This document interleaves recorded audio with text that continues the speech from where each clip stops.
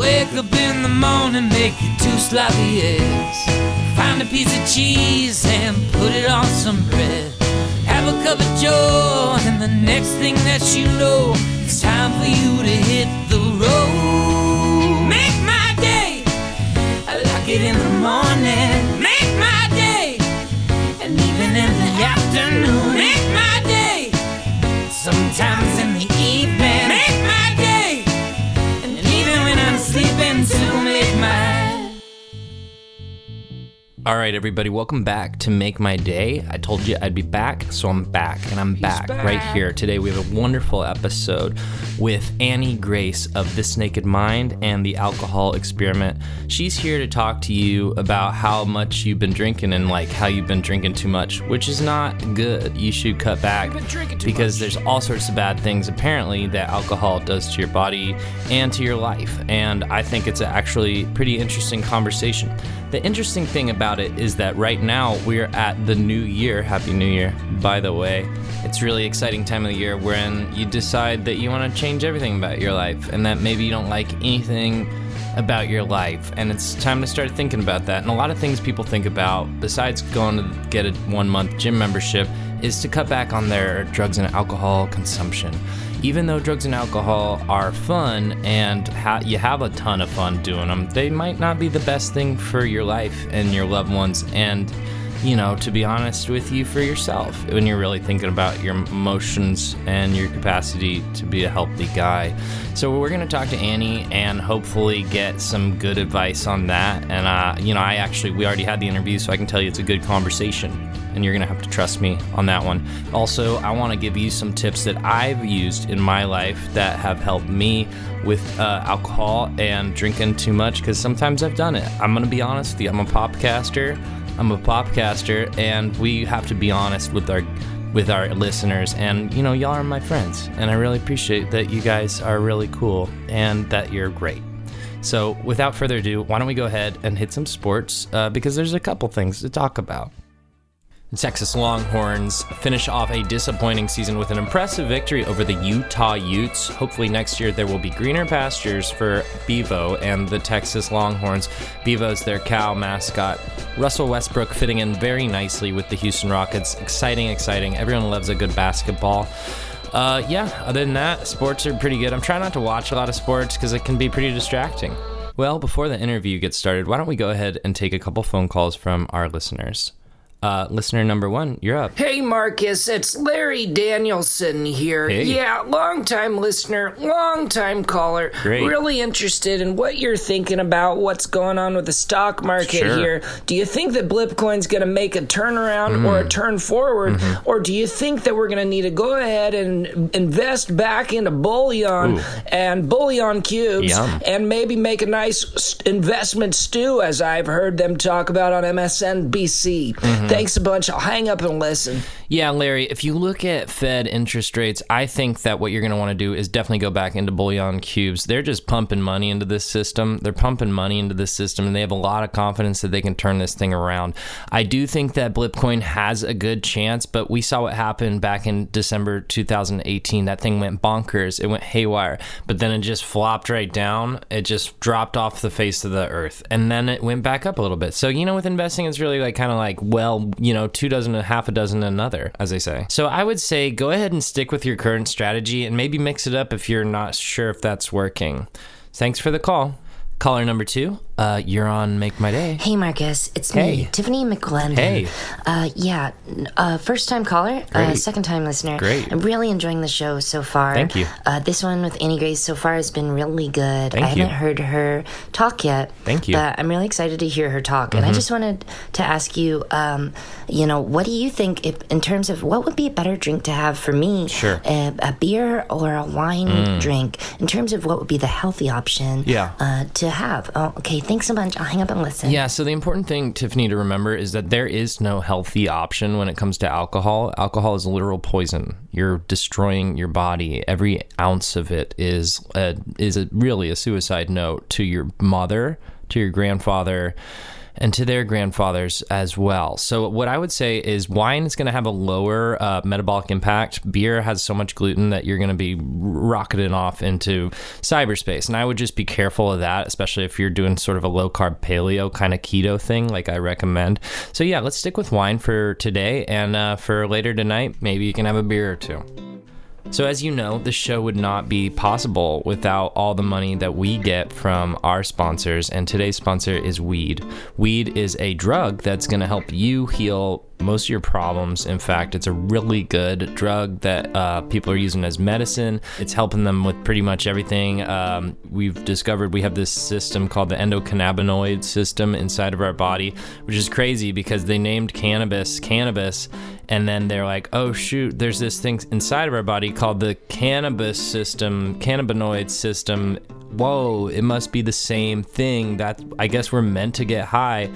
This is crazy. And so it turns out that it's good for you, and I'm really happy that they're our sponsors. So start smoking weed today. Alcohol is bad for you. It makes you really sad, it's true. Smoking weed is really fun. Some people call it medicine. You should smoke pot, you should do weed. You can rub me down in CBD. We should get high, we can smoke blunts. Cause regular life just ain't that fun. You should do weed.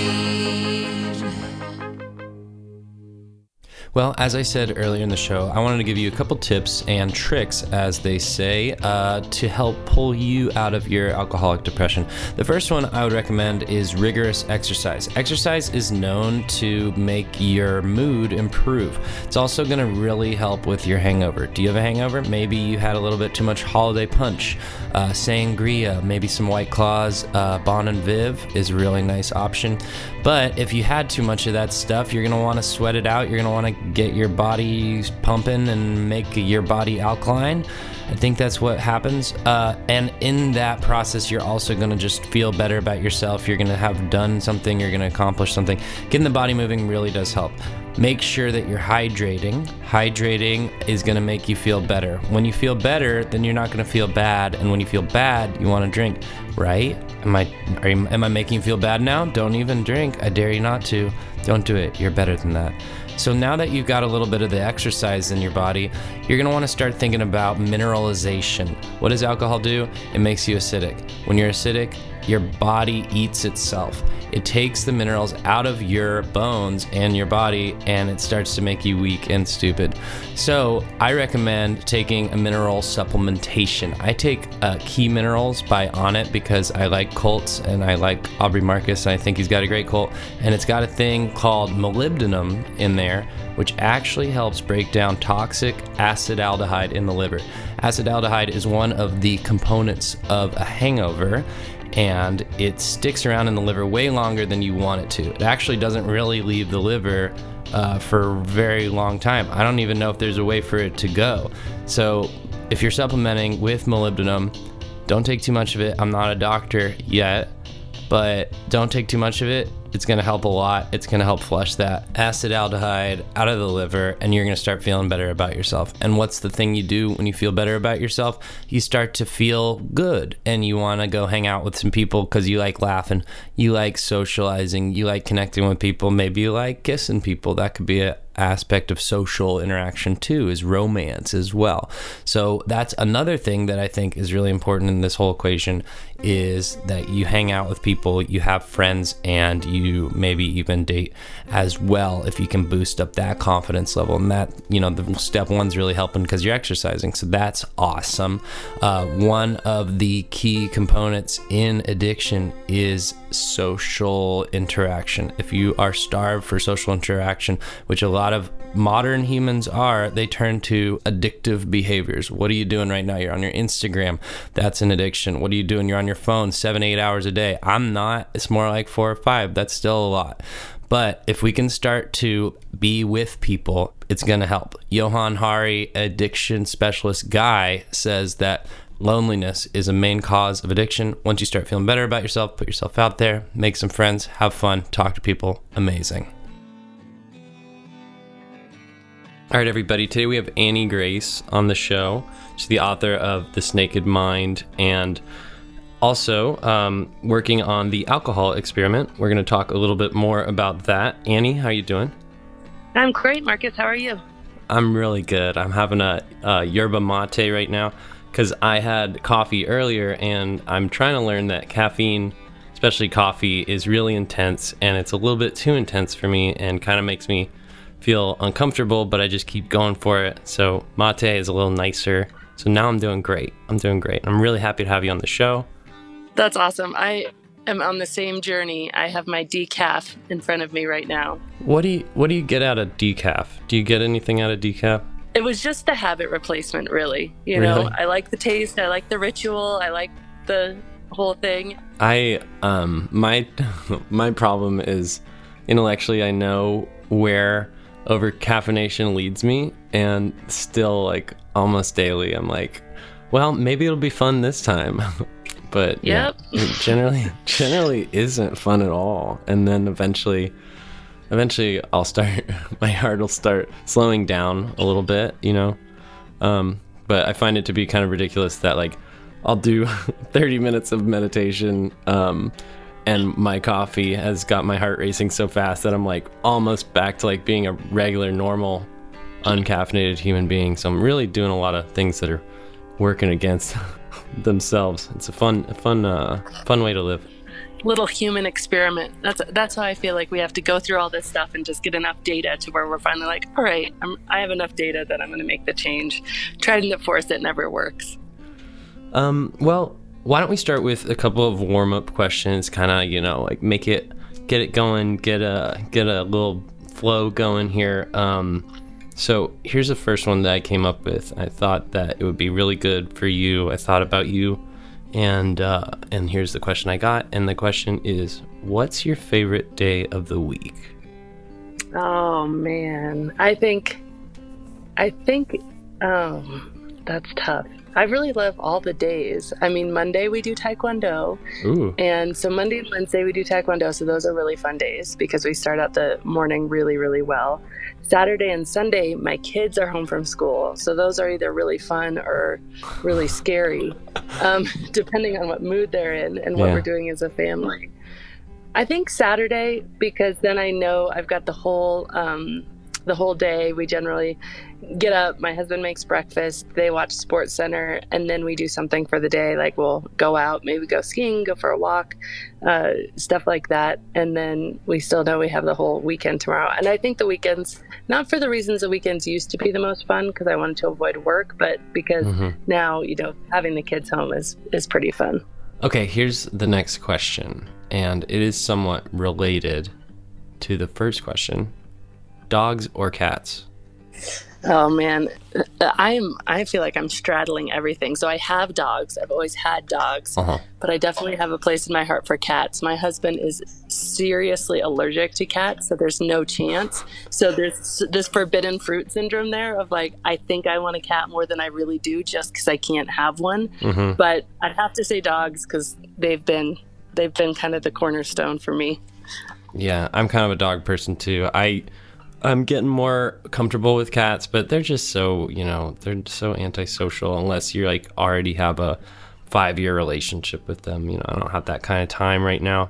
Would you tell us about one of your favorite holiday memories? You know, it's interesting. I feel like every new holiday, I make a favorite memory these days. And I think that's a lot to do because I just remember them and I feel much more present in my life at this age. I'm 40 now. Yeah. And I really have been like, okay, this is the thing, you know? So just Thanksgiving, we were up and we were at my brother's house and all the kids were around and all the cousins, there's 6 of them between my brothers and I, they all got upstairs and they got all their instruments out and played us songs and had their own concert. They named their band Electric Eagles and they sang for us, and it was just so bad and so good and so hilarious all at the same time. So I think that's a really good one. It just happened. So let's kind of get into what you're all about. I read This Naked Mind a few months ago, as I was telling you before. And just, I've also read other books about alcohol and abstinence and things like that. And this one just struck me just a completely different tone. A lot of like explaining how the science works, how addiction works, and then a lot of like taking blame away from the drinker or the person who's struggling with alcohol. I got a lot out of it. Would you kind of explain your story and how you came about writing that book? Yeah, absolutely. So very not similar to a lot of people's stories who have kind of struggled with alcohol. I didn't drink very much for my young adult life. It wasn't really until I was 26 and I moved to New York City, and I was the youngest vice president of this massive company. And I was actually taken aside by my boss and said, "Hey, Annie, why aren't you showing up at the happy hours?" I was like, "Oh, I don't really drink." And he's like, yeah, that's not the point of happy hour. The point is to like connections, be there. Like, you got to show up if you're serious about your job. And I was like, okay, that's cool. Mm-hmm. And my parents didn't drink when I was growing up, so I didn't really have a cautionary tale. So I was like, all right, sweet. Okay, I'll drink. And so I had a method, actually. I was very pragmatic about it. A glass of wine and then a glass of water to make sure I didn't get sort of too tipsy and embarrass myself. And fast forward a decade, and I was the global head of marketing for that company. I was traveling to 22 countries a year, in charge of 28 countries, and I was drinking all the time. It didn't matter at home or at work. There was definitely, I can't put my finger on it, but there were times in that journey where I would have come home and gone for a run, and I'd come home and I'd be stressed out and I'd be like, oh, go for a run or pour a glass of wine. And over the years, pouring the glass of wine kind of took the place of all the other wellness things I did in my life. I thought it was wellness, taking care of myself, self-care. And so I stopped going to the gym. I stopped doing these other things. And so I found myself really a decade later, 2 young boys, and saying, well, wait a second, what am I doing? There was a moment in London where I had been out late drinking the night before with a bunch of colleagues, and it was a Saturday. We'd gotten up early with the kids. My husband and I, we were living over there at the time, and we were going to take them to the London Eye, and I just was so massively hungover. I was like, okay, I'm just going to put this beer in my bag, and then I'll just like drink it before we get on the London Eye. I'll feel better. So I had it in my bag. It was this massive, huge can of beer. And we were in the line. I'd forgotten about the beer, and we're in the line to get on the thing. And it was like, there was a big sign that bags would be checked. Obviously you can't bring a beer on the London Eye. So I went to like take it out of my bag, and I dropped it, and I ended up spilling beer. It sprayed all over both my kids. And so there we were, this like nice little family, but my kids are reeking of beer and just smelling so bad. And I was trying to laugh about it, but inside I was like, what am I doing? Like, how did this happen? And it wasn't this major rock bottom moment. I didn't go to jail. I didn't get a DUI. I didn't have anything happen like that. But I was like, this is not the person I want to be. And so at that point in my journey, I really decided I was going to start to, drink less. I thought it would be easy. I thought I was in the driver's seat. I thought I was totally in control, and it wasn't easy. I did not find it easy. And so the book really sprang from that journey of not finding it easy and trying to figure out why isn't it easy? Why did I used to be a take it or leave it drinker? And why now when I decide not to drink, I can do it, but I sure feel like I'm missing out. When I noticed I was like drinking more than I wanted to, any attempt to like insert discipline like created a inverted response, like not the response I wanted. Yep.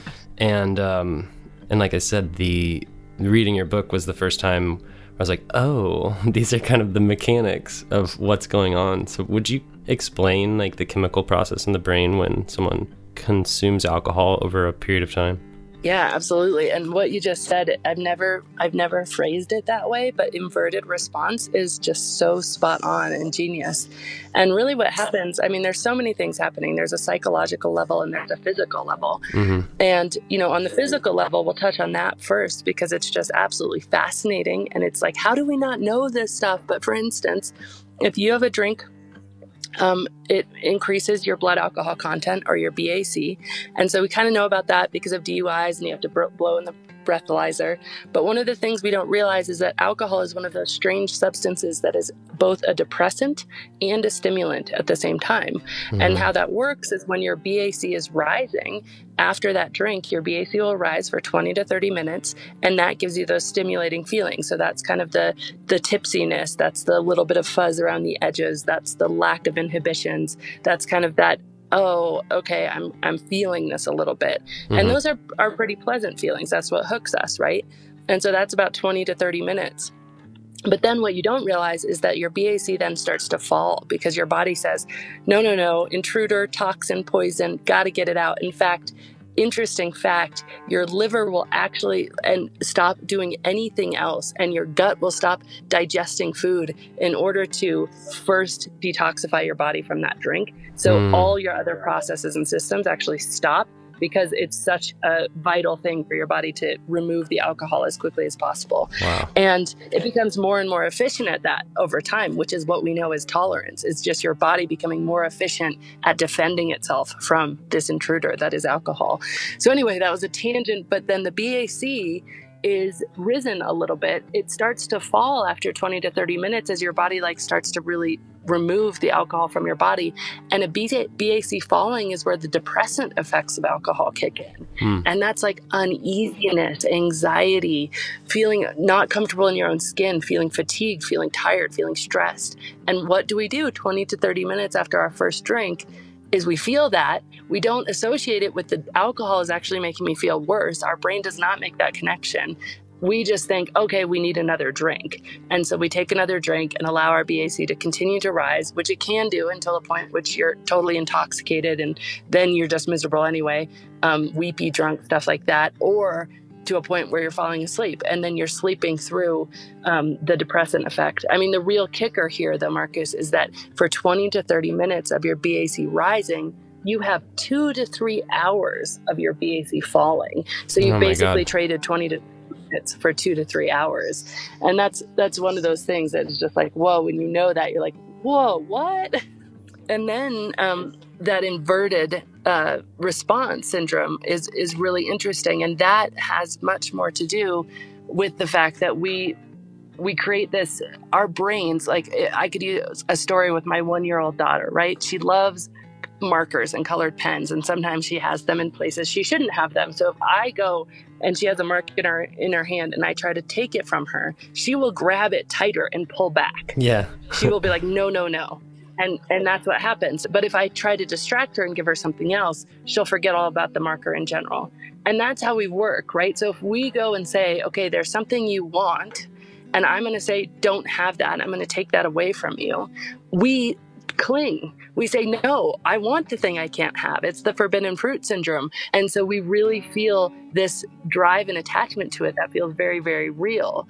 Whereas if we go and we make this empowered choice and really understand things like I just explained about BAC, and then your brain says, do I want that? Do I want to change 20 to 30 minutes up for 2 to 3 hours of down? You know what? I don't want that.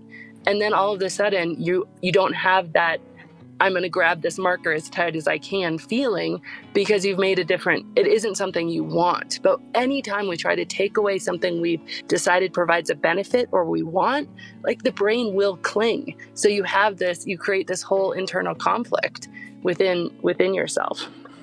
Also, another process that you described in the book was building up the dopamine relationship with every time you drink, and then the dynorphin, right, that continues to make you lower and lower and lower, so that over time you have to drink more to get back to a comparable level of enjoyment.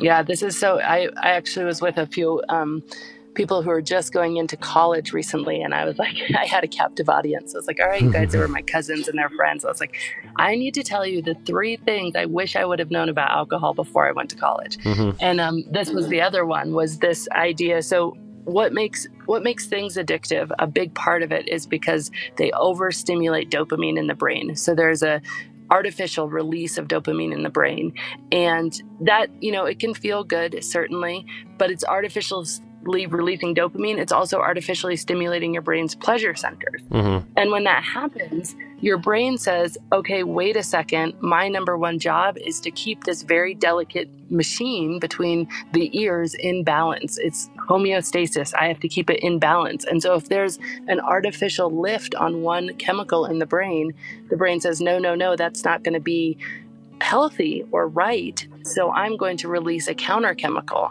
And that counter chemical is called dynorphin. And dynorphin sounds familiar, even though you may have never heard of it, because it's the opposite of endorphins. So if you think of what is the opposite of endorphin, it's dynorphin. And it makes you feel bad. The problem is that dynorphin, very similar to like how long it takes for alcohol to detoxify from your body, it can stay in your body much longer than the alcohol because it's a chemical that your brain releases. And so if you drink on a regular basis, you're going to have these ever-present levels of dynorphin in your brain. And dynorphin reduces your ability to feel pleasure. And that's what it does, is because if your pleasure centers are artificially overstimulated, your brain will try to counteract that to bring you back to normal so that you can function. And dynorphin does that by reducing your ability to feel pleasure. The biggest problem, one of the many problems, I guess, is that it doesn't do that specifically to alcohol. It does that to everything. So for me, when I was trying to drink less and I would be like, okay, I'm not going to drink tonight out with my girlfriends, I had this feeling of not having as much fun because I wasn't drinking. Mm-hmm. And I had the psychological aspect of just like the beliefs about alcohol, certainly. But then I also had this chemical aspect where, because I had built up such a level of tolerance to alcohol and that dynorphin tolerance to the overstimulation of pleasure, mm-hmm. I was no longer able to experience the same level of pleasure that I was before I was drinking regularly. Yeah. And so you cannot numb selectively. You can't numb your stress without numbing your pleasure. And so alcohol actually, over time, diminishes your brain's natural ability to experience pleasure from normal things, hanging out with your girlfriends, going to a concert, going to a sporting event, going for a walk. All of these things that naturally bring us this nice level of pleasure don't register anymore because of how tolerant our brains have become and how much they're trying to protect ourselves from the amount that we're drinking. And when I read that, I was just like, oh my gosh, like how devious of a process. It's pretty intense. It's mind blowing. And it's like, how do we not know this? And then we wonder why people are so miserable unless they're drinking. And then eventually, like, the end of the spectrum is that people, like, it doesn't even the alcohol can't break through the barriers that your brain has naturally built around that extra stimulation. And so at the end of the spectrum, you're not even happy drinking. Yeah. So you're miserable even when you're drinking. And, it's really sobering to talk about, pun somewhat intended, but the link between alcohol and suicide is huge. I believe the latest statistic I read is that 70% of suicides have alcohol in the system at the time of death. Wow. And so you think about, okay, well, where is this train going? If I'm numbing my ability to just feel normal pleasures in my life, it's, eventually alcohol and depression. That link is massive. Alcohol and anxiety, those things are just huge. There's not really a question that those are completely intrinsically linked. And then we sit there and wonder, well, why then is alcohol so deeply involved in suicide? Well, it's just the end of the train. And so in your process, you found a significant amount of happiness without alcohol, right? Yeah, actually. And it's funny because I have, quote, proof, right? So I could sit here and tell you, like, I feel happy or even euphoric on a really regular basis. I will also tell you that I have really low days too. I have days where there's lots of tears, but I feel all the spectrum of the emotions. Yeah. So I think the highs are higher and the lows are lower. But I feel it all and I'm present for it all and I remember it all. But then equally, and this is kind of the proof, quote unquote, is that I was on 3 to 4 different medications for depression and anxiety during my drinking years. I was on 4 when I stopped drinking, and escitalopram, Wellbutrin, Xanax, and Ambien actually to sleep. And I was able, in the 18 months after I stopped drinking, I was able to, with my doctor's help, wean myself off all those medications. And I've not been on any medication whatsoever besides, natural sort of organic vitamins and supplements for the last, I think it's been 3.5 years now. So that's like pretty awesome. I've been seeing your emails about the alcohol experiment. Could you tell us about this, what you guys are working on? Yeah, this is so cool for me because I think what happened to me, it was so random how this all kind of transpired, but I was reading some reviews on This Naked Mind, and one of the reviews was from this guy, and he was like, I read this book for my brother, and now I don't even like beer. I don't know if I'll ever drink again, 5 stars. And I was like, oh my gosh, like there's so many people. And I saw it in my own life too. I saw so many people who weren't even at the point of questioning their drinking, but who I could tell alcohol was impacting their life. And I was like, if they just had this information, but this is never going to be the person who's going to go actively Google a book about drinking. So I was like, how can we lower the barrier to entry to this conversation? How can we make it mainstream? And at the same time, I had a woman reach out to me who was doing the Whole30, and she was just like, thank you so much. I couldn't get through the Whole30 because of the alcohol until I came across your book. And I was like, oh, wow, like there's such an appetite for challenges. Like, what if we just did a 30-day challenge? But the problem with 30-day challenges when it comes to drinking is sort of twofold. Number one is that forbidden fruit thing that we were talking about. If you give up alcohol for 30 days and miss it for 30 days, day 31, you're going to be like, okay, bring it on, because you've just been creating this forbidden fruit syndrome. Yeah. And, you know, really number two is that if you don't have sort of a mindset shift during this time period, then all you've done is you've just proven to yourself, okay, like I did every time I got pregnant. I'd be like, okay, alcohol isn't a problem for me because I can stop drinking for 9 months. So I've ticked that box. I've proven it to myself. The funny thing about that, though, is like we're asking the wrong question, right? We're saying, okay, since I can stop, alcohol must not be a problem. We're not asking the question, like, how much happier, more present, more peaceful, more alive could I be if I stop drinking? And the alcohol experiment is really challenging people to ask that question. Like, how much more present, happy, peaceful, alive could I be? I don't know. So let me experiment and find out. It's not a lifelong commitment. It's 30 days. Just like dip a toe and see how it goes for you. And then every single day in the 30 days, I deliver some of the information, like I just told you on this podcast, that really helps people see the truth about alcohol and then go to make a really mindful decision going forward. And no matter where you want to go after the experiment, there's a path to like try moderation if you want to do that, if you want to go right back to where you were. But a lot of people, they're like, I want to go another 30 days or I want to go another 60 days or, a good amount of people are like, forget that. Like, I'm just done. I know what I know now. I can't go back, and they don't want to. And that's the best part. Because the truth is, we don't do anything we don't feel like doing for any period of time. We can do things we don't feel like doing in a very short term, but our willpower will always run out. And so we need to get new information so that we feel like very authentically making a different choice. And it's not sort of brainwashing. It's more like, look, there's things you didn't know about the thing you drink more than any other liquid. Let's just explore them together and then make your own choice. And it's very much not scary because I'm not sitting there like forcing a bunch of like, and it causes cancer, which it does, but I'm not like doing that stuff. But I'm, really just sort of trying to empower people through education. Mm-hmm. It's about wanting to do something rather than being afraid of doing it. Yeah, fear is not a long-term motivator. It's definitely a good short-term motivator, but it is not a long-term motivator. Well, Annie, I'm really happy that you came on the show. I'm very happy that you exist. Thank you. Yeah, thanks so much for all your work. It's really amazing. I feel really lucky to have found it. So thank you so much. Yeah. I really appreciate that, and it's just such an honor to be here. So thank you. Do you want to tell our listeners where they can find you and connect with you? Yeah, absolutely. So the best thing, if you're curious about the alcohol experiment, that is at alcoholexperiment.com. And then if you are curious about like a little more, like if you're already ready to like, okay, I actually want to change this, that would be at thisnakedmind.com. Awesome. Well, Annie, thanks for being on today. All right, great. Thank you so much.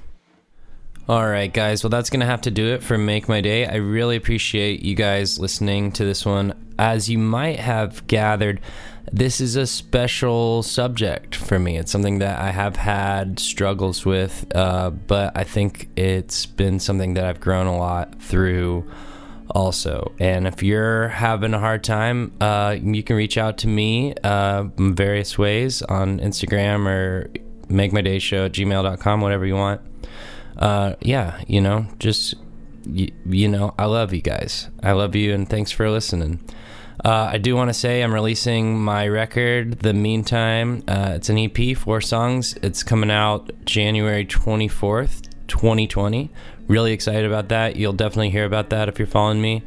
And also playing at the Knitting Factory February 3rd. So guys, keep in touch. I can't wait to hear from you. Can't wait to hear what you think about everything. And I love you so much. I love you so much. And I hope you have a great day. Bye-bye. Wake up in the morning, make you 2 sloppy eggs. Find a piece of cheese and put it on some bread. Have a cup of joe, and the next thing that you know, it's time for you to hit the road. Make my day, I like it in the morning. Make my day, and even in the afternoon. Make my day, sometimes in the evening. Make my day, and even when I'm sleeping to make my... You cannot numb selectively. You can't numb your stress without numbing your pleasure.